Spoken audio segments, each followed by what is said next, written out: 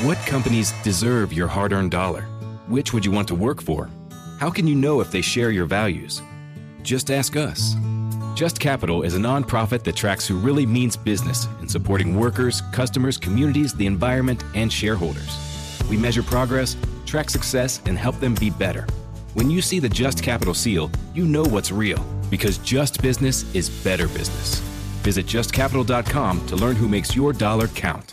Time to check in with our city manager, Seewood, for the month of December and kind of do a year in review conversation, among other things. Good morning, DeCarlin. Good morning, David. How are you, sir? I'm doing well. I appreciate you waiting patiently there as we took care of some bills and all that. And as we are coming down the home stretch of the calendar year, I kind of want to reflect back to your State of the City address back in May, where you did emphasize compensation and staffing being a focus of the upcoming year. And then we had some developments happen this week with the City Council. And now all of a sudden, paid family medical leave has become a reality for Columbia employees. So kind of what you were hinting at back at the State of the City address, and now it's manifesting. Yes, sir. And that's big. One of our biggest goals is just to make sure that we show our employees that they're appreciated.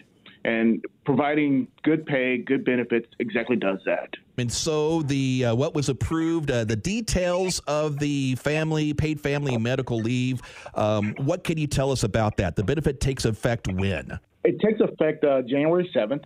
What it will do is it will provide our employees who qualify for FMLA 6 weeks of paid FMLA leave. And so they don't have to dip into their sick leave or their vacation time for those emergency medical procedures or issues. Was there any opposition to the idea? I don't think there's any opposition. I think people would love for us to be able to do more. Being that this is a very start of the program, we really wanted to kind of ease our way into it, but still recognize the need to provide high-quality benefits for our employees. What do the employees need to do in order to qualify? And so we have a third-party vendor that does our FMLA process. So basically, they have to fill out their application. They'll have to get some type of certification from a doctor saying that they qualify for the FMLA. And once they are qualified, then the process proceeds. The cost for this benefit, what are we looking at as far as that's concerned? And so we're estimating around $3 million, but it's a hard estimate. Really, FMLA, what we'll pay for is, people who are out, they'll receive their leave, and so they don't have to dip into their vacation time or sick time, which they would normally have had to do when they were out. So it's really hard to say. It's to pinpoint exactly what that cost will be. More, your cost will be your ancillary costs. So if someone's out, you have people who are on overtime.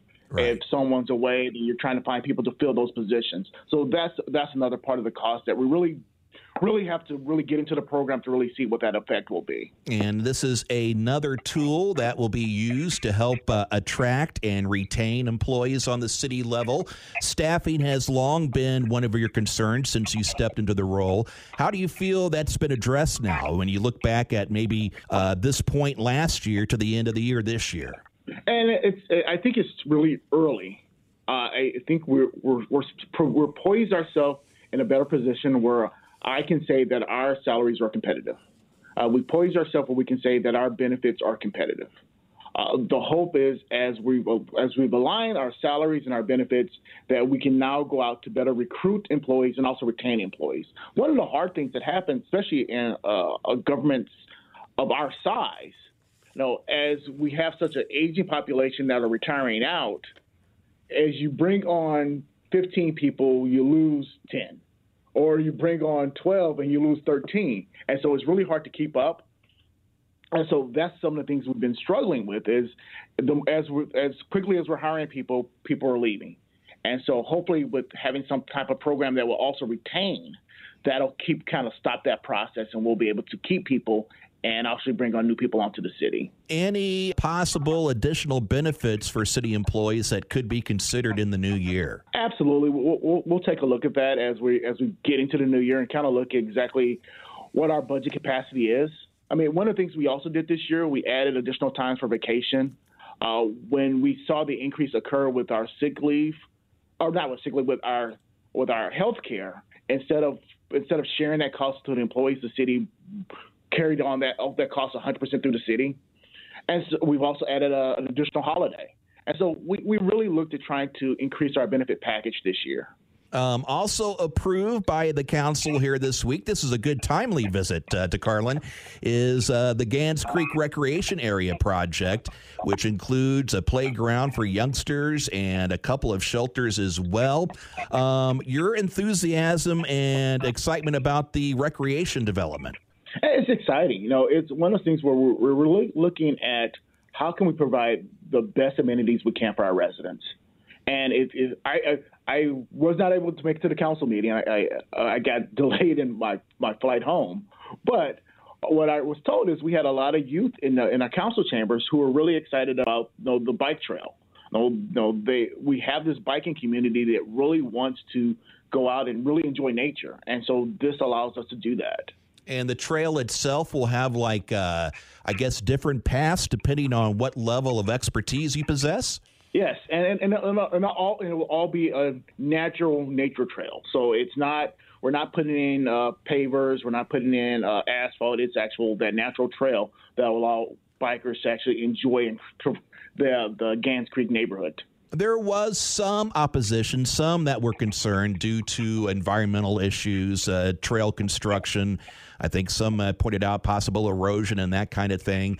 So there was a little bit of pushback. Why did those who supported this project, why do you think it won out overall? Because I think, it really answers to that need for people to really enjoy nature. And also it's not something that we do in a vacuum. So we did talk to the state park to make sure that we're not doing anything that's going to impede or impact the park. And so the idea is that we really want to provide an environment where young and old and all can enjoy that natural nature area. And this does that. The city has, at this point, pretty much long been a home to a variety of fantastic parks and trails, and this certainly continues that trend. How important is it to you that that remains a focus in the years to come? It's extremely important. As we not only grow, but try to bring on additional residents to our community, we have to have those amenities that people really want to see and really enjoy. And it's interesting when we've done a couple of events where we've actually looked at trying to bring in department directors or bring in different groups, and you ask people, so what attracts you to Columbia? One of the number one things that people say is our parks. Right. Our parks are phenomenal, and they provide that amenity and that benefit that our residents just enjoy. The project, the Gans Creek project, what's that budgeted at? Oh, you would ask a hard question. And that's the one number I do not have in front of me right now. Well, I think I could grab that real quick, but I guess maybe more in a general sense, what's paying for that? It's been paid through the park fund. So we have a park sales tax. And we also have some donations that came in as well to support the park activity. So it's donations, it's sales tax, it's those amenities that will actually pay for this project. Let's see. The dollar amount I come up with here is $380,000 for the project overall. And how many miles of creek or trail are we talking about with this project? 7 miles. Wow. All right. So, Ground, when do we start moving forward on the project?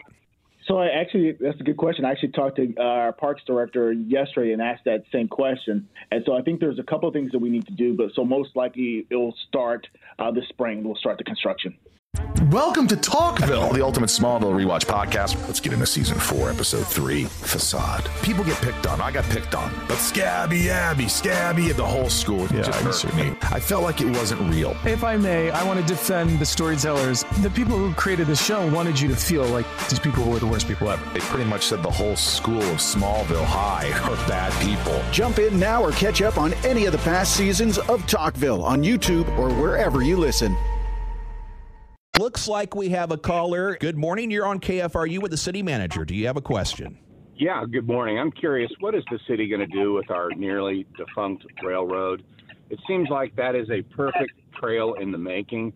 And yet, certainly south of 63 on the other side of the Colt Bridge, there's no users. There's really no reason for it to be in existence.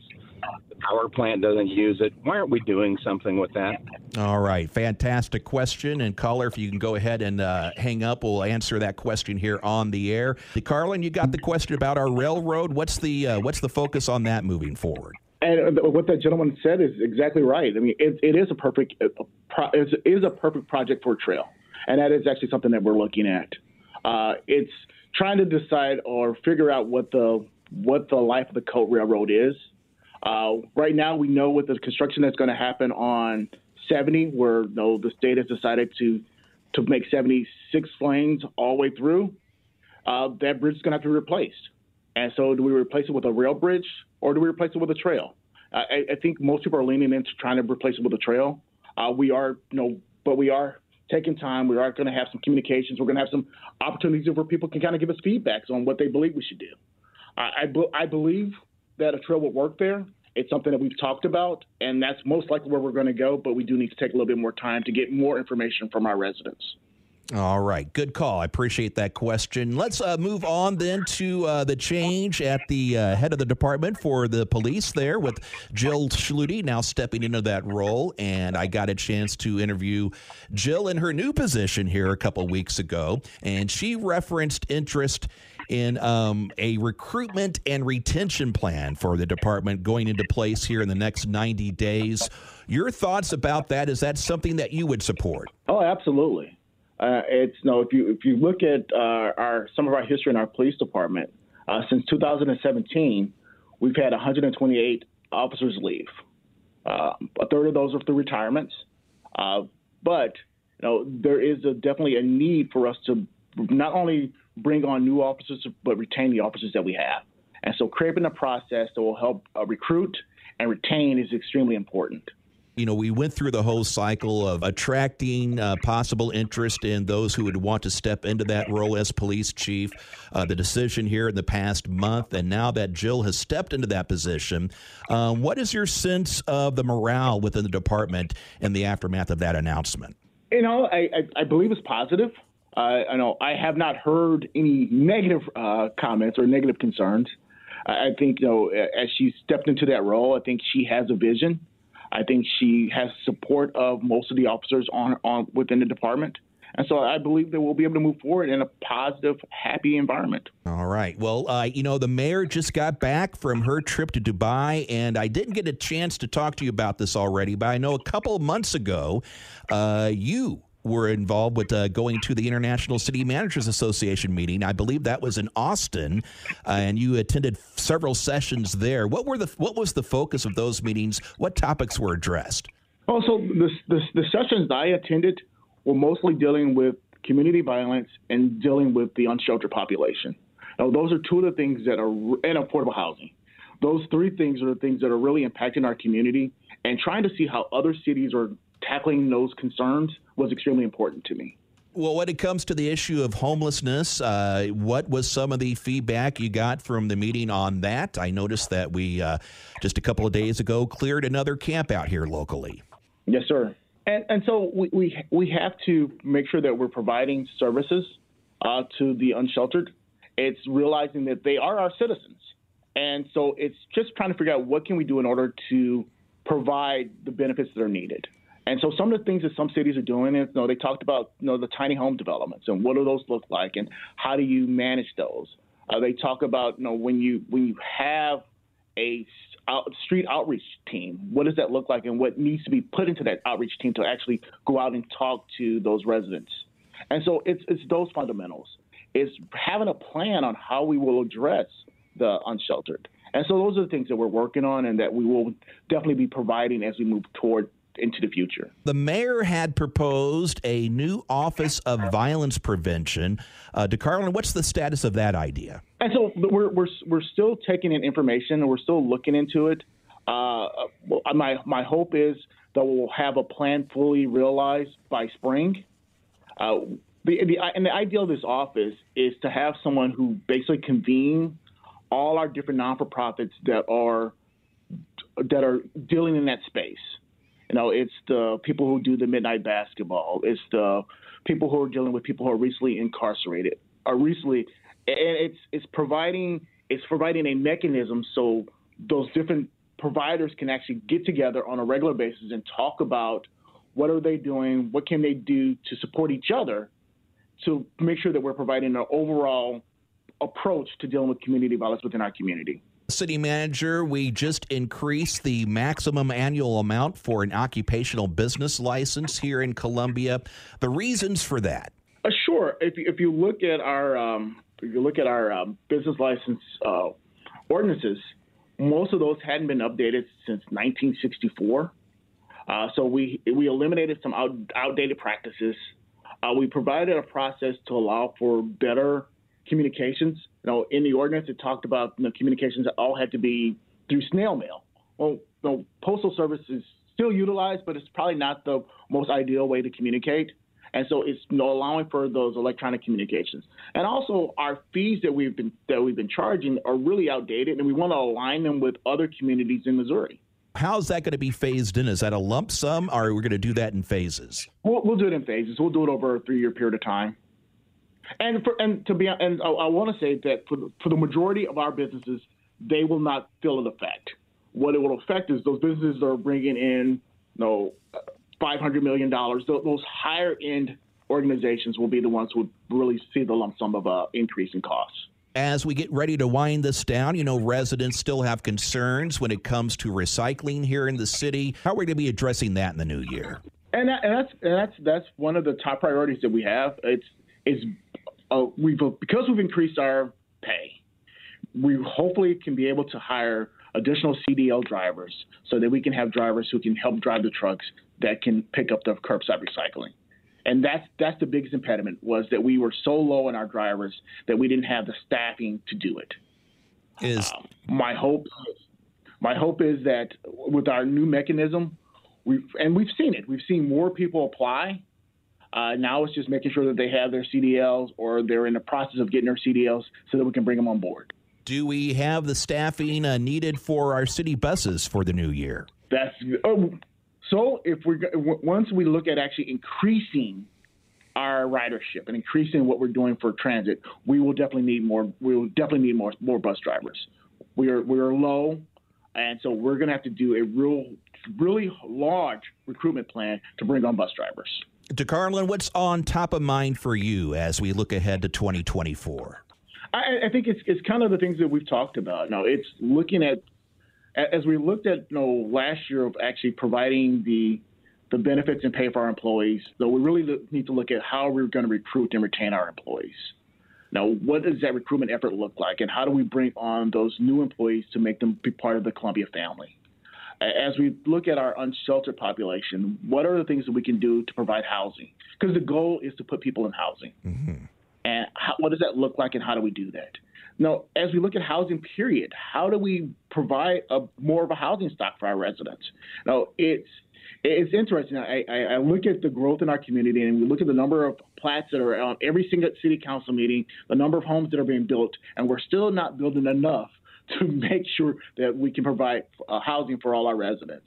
And so that has to be in our forethought of our mind, is how do we increase our housing stock? And on that thought, we'll have to conclude our conversation for this month. DeCarlin, I just want to say to you and your family, Merry Christmas, Happy New Year, and I look forward to our visits here in 2024. Thank you, David, and enjoy your holiday. I plan to do just that. That is our city manager, everybody, DeCarlin Seewood, for our December visit with him. You're listening to A Columbia Morning on News Talk 98.9 FM and 1400 AM KFRU. Stacking Benjamins with Joe and his good friend OG not only has great financial insight, it's laid back with humor, too. The quiet luxury trend is out and loud budgeting is in. Are we tired of the pet names? Yeah, because I'm loud and obnoxious, so this fits right in with me. And I'm like, yes, finally budgeting for me. I get to walk into a restaurant and go, I'm cheap as hell, and you're not getting a tip. Live from Doug's Budget. Find out more by searching the Stacking Benjamins podcast, wherever you listen.